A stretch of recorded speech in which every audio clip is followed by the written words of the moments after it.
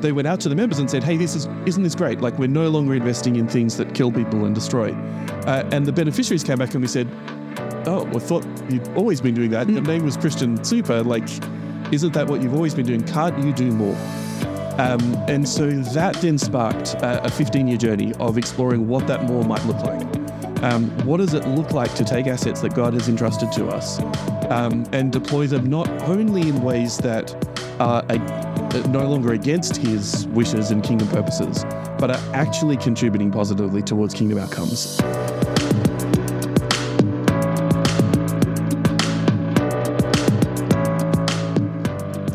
Welcome to the Generosity Now podcast, where we bring you inspiring stories of generosity and whole life stewardship. Our goal is to showcase individuals and organizations making a positive impact in our communities and across the globe. I'm your host, Eric Most, president of the National Christian Foundation, Rocky Mountain Region. I'm joined by my incredible co-host, Lori Bossert, VP on our team. Lori, how are you doing today? It's a new year. It's a great time for new opportunities. I love it. Well, yes, it is. In today's episode, we have the privilege of introducing you to Tim Macready. He is a seasoned expert in responsible and impact investment, renowned for his award-winning portfolios and world-class thought leadership. With a global footprint, Tim has deep experience with impact, responsible, and sustainable investing, building portfolios to consistently deliver robust financial, social, and environmental performance.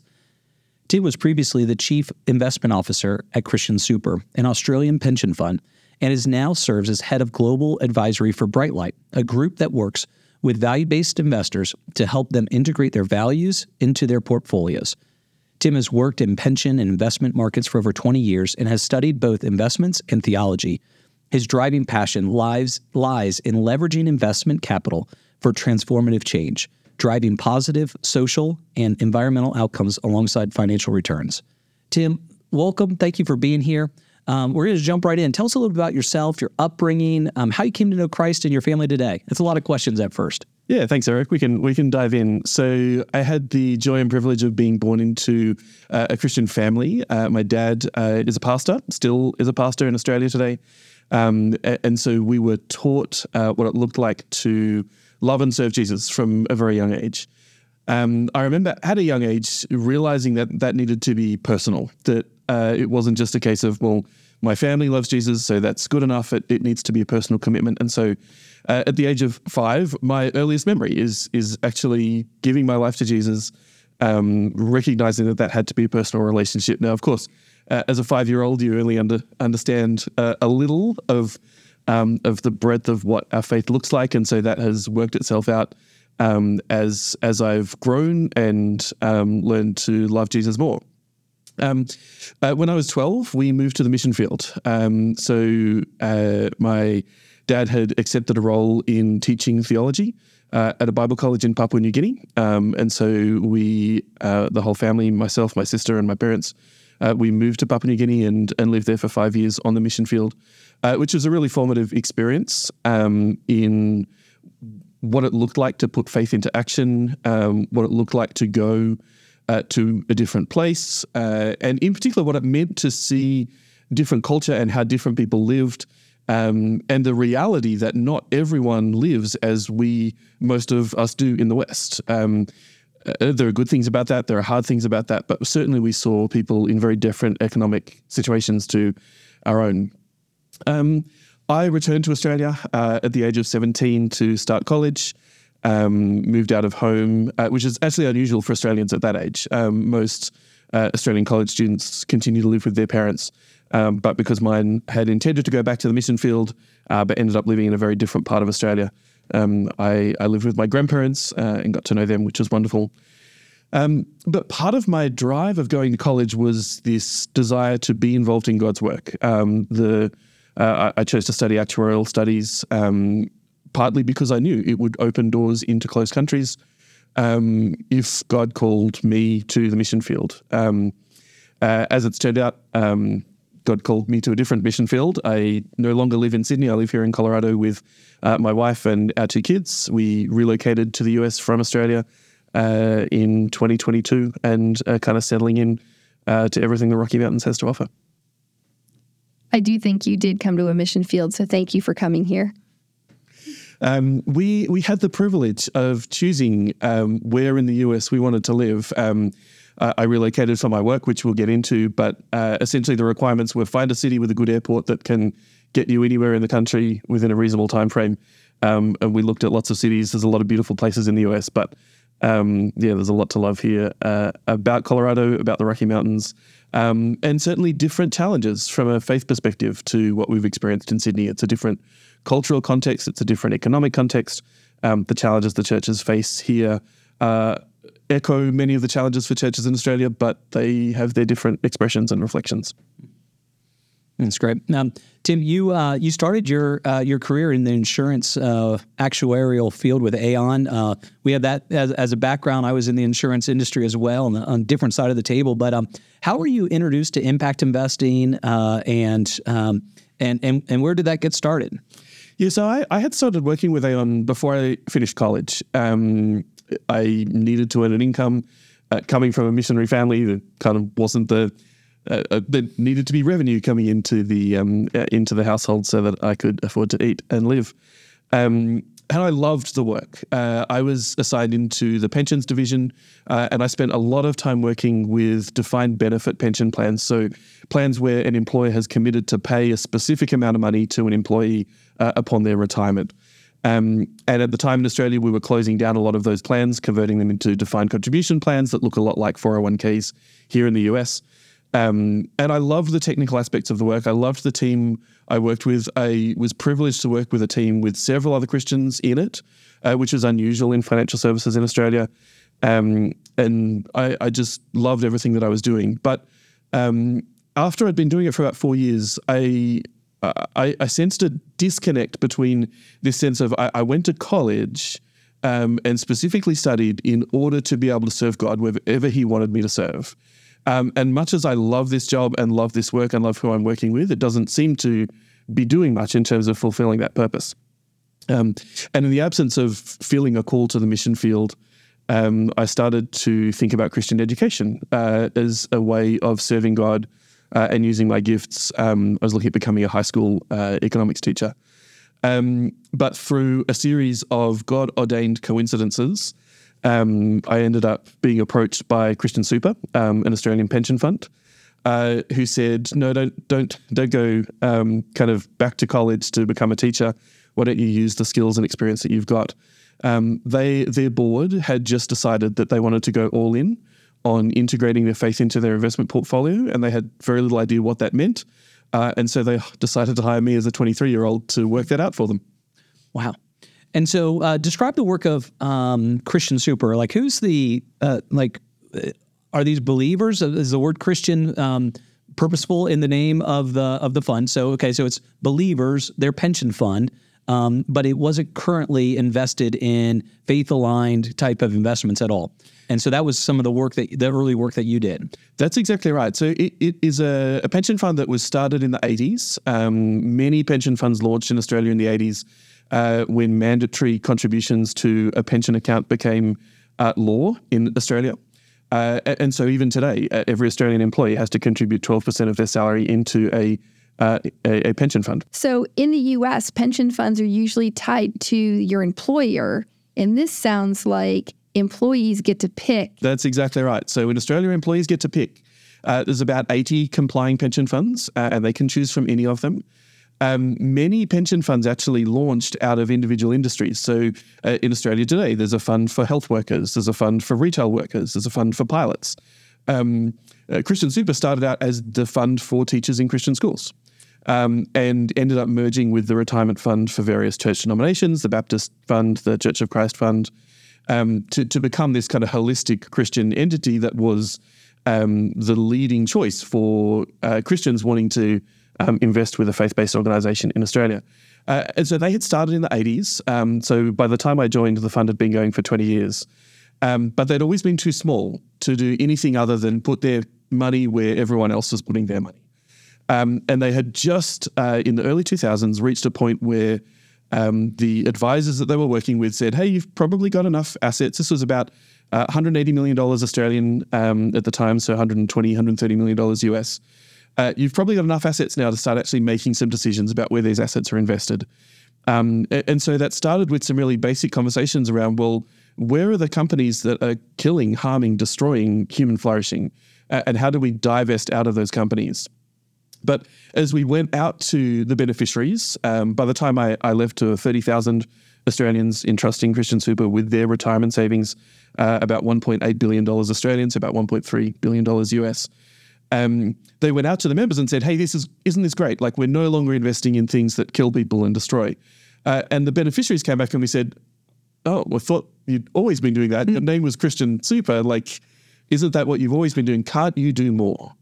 And so that then sparked a 15-year journey of exploring what that more might look like. What does it look like to take assets that God has entrusted to us and deploy them not only in ways that are no longer against his wishes and kingdom purposes, but are actually contributing positively towards kingdom outcomes. And that was a wonderful journey that we got to go on as one of the first organizations in the world, larger organizations in the world, investing capital to really wrestle with that question in an environment where it was possible to do positive things and to deploy capital for impact. Yeah. So initially you guys had layered in a negative screen effectively. Yeah. We think about BRI, biblical responsible investing, and we talk about screens, right? That's a negative screen. And now you've actually then layered in a positive screen and say, no, like we want to invest in things that are kingdom promoting, that are doing that. I was having a conversation with Matt Munson not too long ago with Sovereign's Capital, and I was talking about, I said, hey, it's fun to be in this time that we live in where we're in like the infancy stages of impact investing. And Matt said, kind of laughing at me, and he says, Eric, we're not even in the pre-embryonic state. Honestly, like if you think of the total invested capital in the world, or even just here in the West, less than 0.04% of that is invested in like kingdom-minded organizations and like that. So because we're not even at the infancy stage yet. But frankly, you were at a point that was even before that. And so how was sourcing deals? How did that work? And does that influence the work that you do today with Brightlight? Yeah.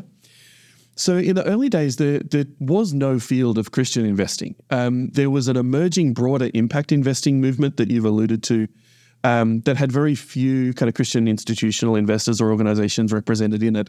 And so we often found ourselves in engaging in that community as the lone kind of public Christian voice in the room, which gave us some really neat opportunities as we started to win awards for the portfolios we were designing.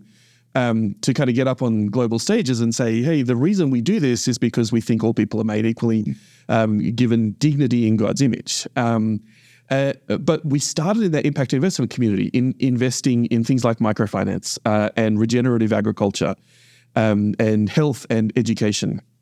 And we'd been doing that for several years before we came across Sovereign's Capital as they were raising their first fund.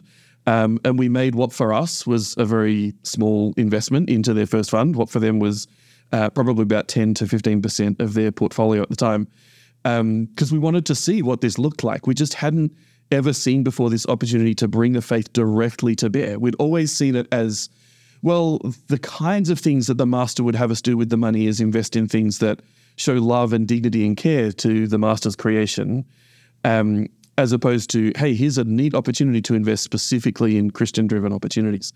And so we did that with Sovereign's Capital. We also had the opportunity to support a couple of Christian organizations as they were developing Australia's first social impact bonds that were seeking to support kids exiting the foster care system. And so we started to be able to bring our faith more directly to bear in those parts of the portfolio. And that's what I spend most of my time doing today with Brightlight. We took that team that we built over 15 years at Christian Super, we spun them out into a separate organization so that we could work not just with Christian Super, but with other organizations. We ended up with clients here in the US, which is what has brought me here. But today, I spend my day-to-day life thinking through how do we help values-based and particularly faith-based organizations, families, and individuals think through what it is that their portfolio can achieve. Everything from that BRI negative screening all the way through to people, some of whom I know have been previous guests on this podcast, who are doing some really amazingly cool stuff with what God has entrusted to them. So often we here in the West, I think that we are like leaders of the world. And I love when we're humbled by that and to hear that the work of Christian Schuper 20 years ago was already focused on this. You come from a perspective, yes, living here in the West now, but from Australia and a global footprint, which you talked about in your introduction. Would you even just share a little bit more about the global effort of impact investing and some of these other aspects? You even talked about the environmental impact, and so ESG we know it can have a really bad connotation, and yet we are also commanded to be faithful stewards of God's creation as believers. And so maybe unpack some of the global efforts that's going on, some things that you're excited about, and yeah, just share along those lines. Yeah. So starting with the broader impact investing community, there's some really cool stuff happening. Just some of the opportunities that I've seen come across my desk in the last 6 months. A fund that is investing in entrepreneurs coming out of refugees who've moved internally displaced people on the continent of Africa. Often we fail to recognize the inherent skills that refugees bring. We see them as people made in God's image. We rightly have compassion and care for them, but we forget that often they had deep qualifications and skills in their own country, and they don't need to just be taxi drivers and cleaners. They can use the skills that God's given them in a range of different ways. And so I was just looking at a fund early this week that is investing in businesses started by refugees in communities in Africa. On a similar vein, we're seeing funds that are providing housing and language learning opportunities for displaced peoples. So there's a bunch of stuff happening around displaced people. There's a whole heap of opportunities developing, particularly on the continent of Africa, around sustainable economic models that don't rely on continued aid. And you're seeing it in sustainable agriculture. You're seeing it in small business entrepreneurship, taxi services like Uber equivalents, technology. There's an emerging class in Africa of tech-enabled jobs where people are working in Nigeria, in Lagos, or in Ghana, or in Nairobi in Kenya for Western corporations, but doing a bunch of work that can be done from anywhere in the world. And so we see investments in those kinds of things. In Asia, there's still a really strong and flourishing microfinance community that is broadening beyond just kind of very small loans into, well, how do we turn these businesses into companies that employ 10, 15, 20, 50 people that create these sustainable jobs? One of the things I think we take for granted in the West is the ability or the presence of large corporations that are going to hire a bunch of people. In a lot of the world, Africa, Latin America, Southeast Asia in particular, people don't have jobs unless small businesses create those jobs. And so it's really exciting to be able to invest in those small businesses. We're seeing a lot of opportunities around creation care. And that, as you've alluded to, Eric, the rise of ESG investing has, for many, particularly here in the US, kind of muddied the waters as to what values-based investing looks like. For me, I like to take a step back and say, well, as believers, what is it that we care about? We care about the dignity of all people made in God's image. And there are many social impact investments that are inherently directly focused on improving dignity and well-being and flourishing. We care about God's creation. It testifies to his glory. It testifies to his majesty and power. It also is the means that he's given us for sustaining ourselves on this planet. And so we see a lot of investments in things that are using more responsibly and appropriately the resources of creation. And of course, there's parts of that Christians are going to struggle with in particular types of social and environmental investments from ESG. But we do find that when we take a step back and we say, let's find the positive investments that are making a difference, there's a lot of areas of commonality, as opposed to where much of the debate is often focused today around kind of the individual actions of individual companies and exercising our influence in AGMs and proxy votes. I think those things are important. We do a bunch of work in that area, but we do find that people get much more excited and inspired about the really positive things that can be done both here in this country and around the world. Those are some things that are really encouraging of that you can find the commonalities and you can find the investments that can really help. Because the areas of the world that you just mentioned are a lot of those third world countries that are really still needing to develop because there aren't those big companies there. And small business is often an answer to bring them in. What areas are you concerned about in this space of impact investing? So I think in many ways, the faith-driven, faith-based investing movement is following a similar trajectory to the impact investing movement, but about 10 or 15 years behind. And so one of the things that we have a great window into is the challenges that we're going to face. There's a couple of things that worry me that I see all of us who are involved in the movement as having a responsibility to kind of continue to work towards. A few years ago in the impact investing movement, you started to get a lot of washing, greenwashing, whitewashing, blue washing, all sorts of colors for it. But investments that were claiming to have deep and meaningful impact. But when you actually did the work and you tracked back and you tried to work out, well, what difference did this investment make? It was marginal, if best. And the reason that happened is because the term impact investing became used widely in the community. It became a good little marketing label to put on a product. And so people started using it because it worked. It sold investment products. And I can see that same thing starting to happen in the faith investing community. The wonderful thing is the vast majority of faith-based investing products out there today are genuinely faith-driven and seeking to achieve something in terms of kingdom purposes, whether that's spiritual impact or social impact.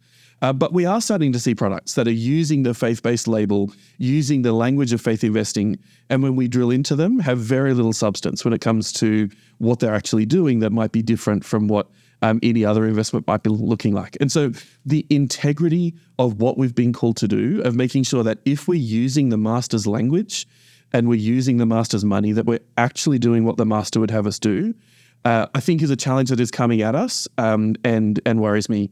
The second thing is, I think as our ability to measure the impact of these investments improves, we're able to track some really cool and exciting things that are happening, but we haven't yet, as a Christian community, had that wrestle of what is the best way of using the master's money here? Is it investing? Is it giving it away? Is it a combination of the two? And I know one of your previous guests kind of touched on this, but we're good as Christians at thinking about how do I maximize return in an investment portfolio. We're good at thinking about how do I maximize the impact that I have through the dollars that I'm giving away. We're not necessarily great at wrestling with those two tensions together and saying, well, what if the best way of doing both of those sometimes was to accept a lower investment return to achieve impact that I could never otherwise achieve?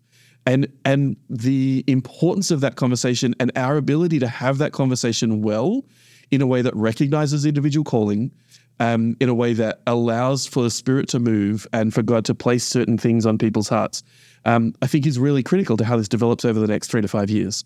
And I'm excited about that, but also it worries me. We as Christians every day have a responsibility to do our due diligence because there are going to be, is it sheep's and wolves' clothing? And we have to be wise in that space of being able to look deeper and not just see the surface and be able to ask some of those questions. And I think each one of us owns that. And as we often talk about at NCF, we're all on journeys too.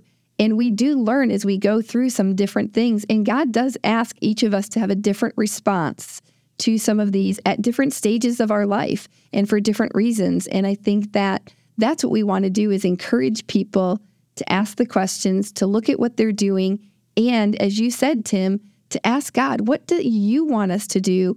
Because we may be in a phase that we want to do impact investing. We may be in a phase where we want to be granting the money.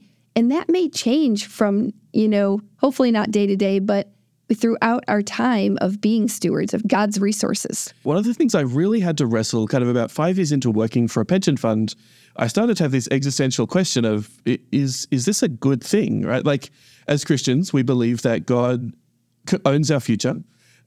He has given us promises that he will provide. Not always, he doesn't promise he'll provide in the way that we want him to, but he promises that he'll provide what we need. Is all I'm doing here helping Christians to save for retirement in a way that isn't enabling them to trust their 401k balance instead of their creator?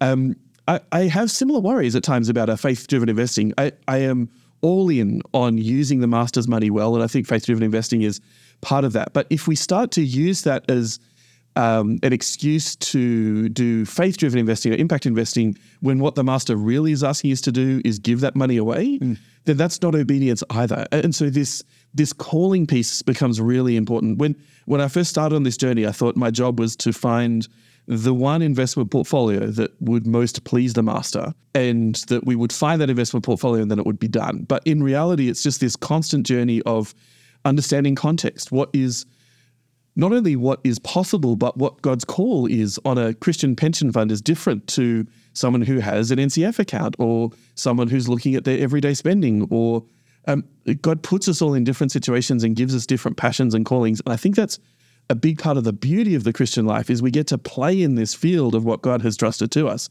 But it's also the responsibility, because he doesn't say, go to that corner of the field and do this. He invites us on this journey with him. And that's a really special part of, I think, what's happening in this faith investing community right now. Yeah, I think back to conversation, so many conversations actually that we've had over this past year.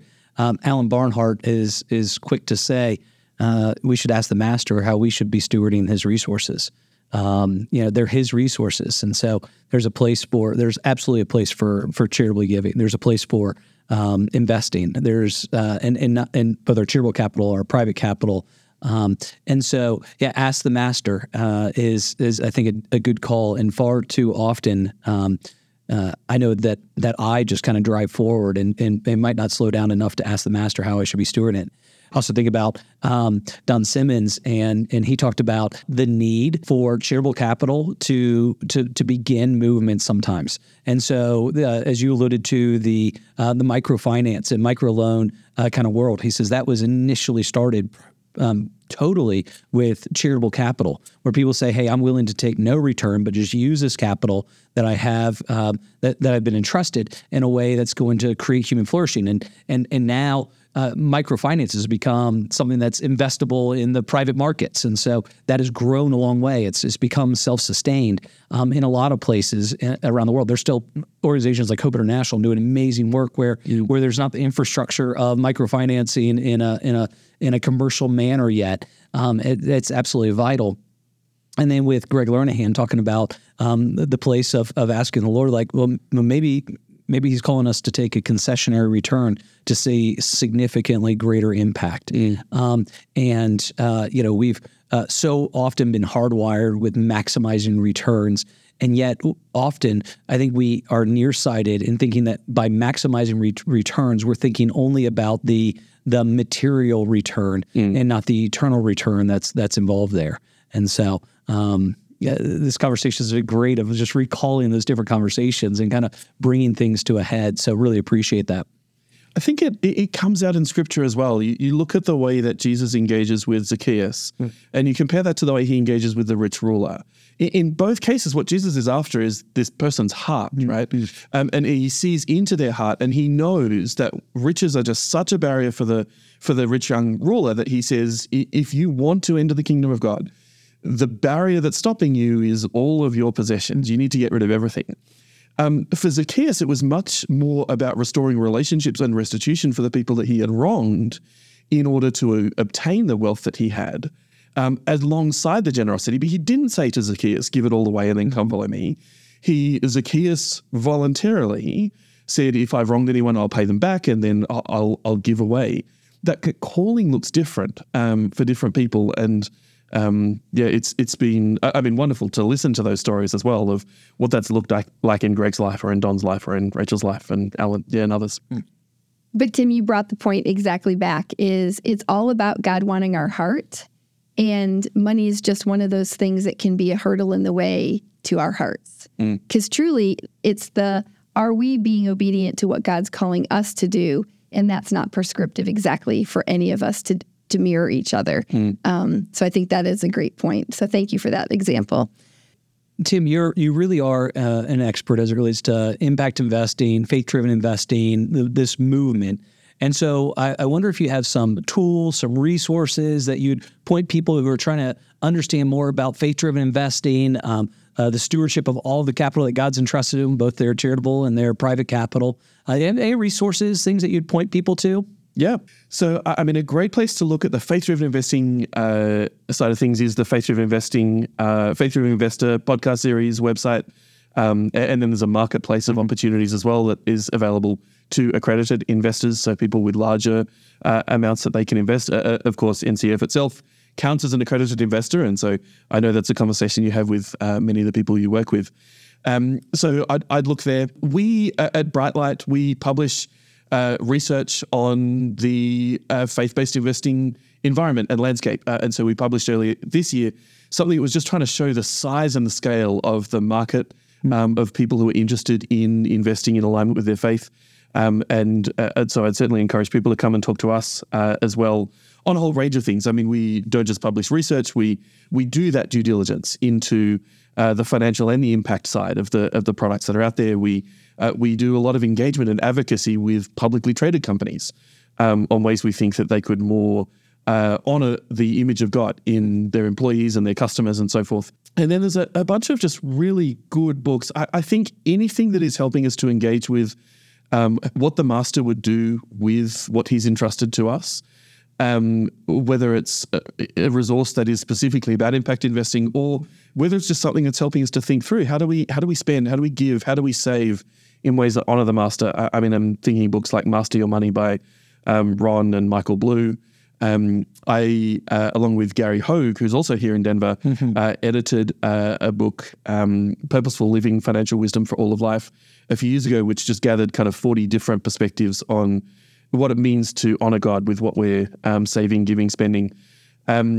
So I'd start with places like that. And then for the broader impact investing community, I mean, the Global Impact Investing Network is a secular organization, but publishes some really good case studies and research on what's happening in the impact investing community.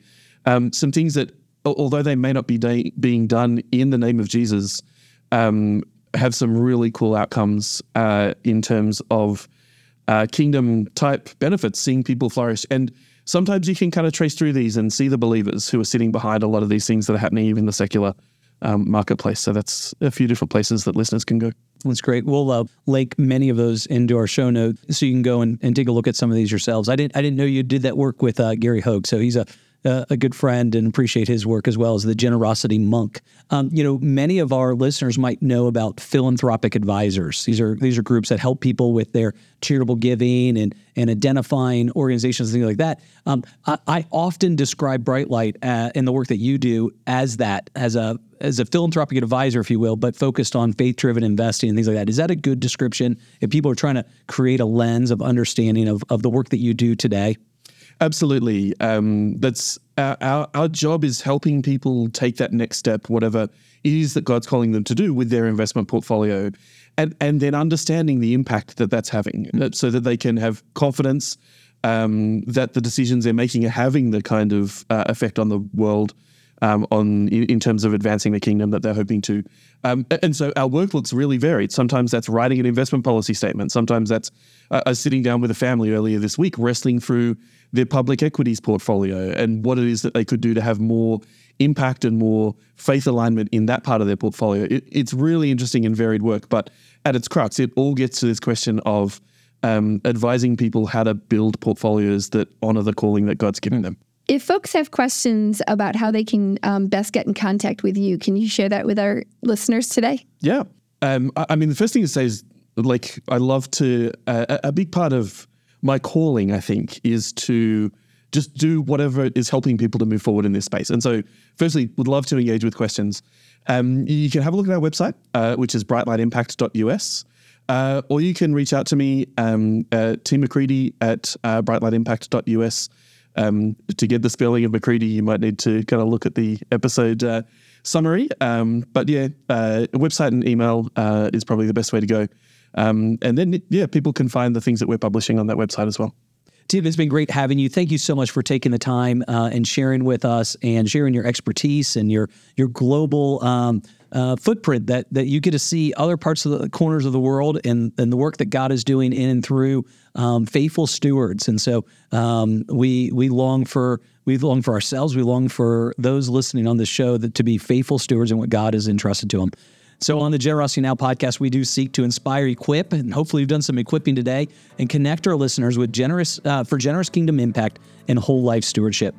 For more information on us, please check us out online at ncfgiving.com/Rocky Mountains. and generositynow.org. Go ahead and subscribe to our podcast. Leave us a 5-star review and share it to your network. And today we have a doxology coming from Lori Bossert from the book of 2 Corinthians. You will be enriched in every way so that you can be generous on every occasion. And through us, your generosity will result in thanksgiving to God. This service that you perform is not only supplying the needs of the Lord's people, but is also overflowing in many expressions of thanks to God. Yes and amen. Hey, thank you so much, Tim. Thanks, Eric. Thanks, Larry.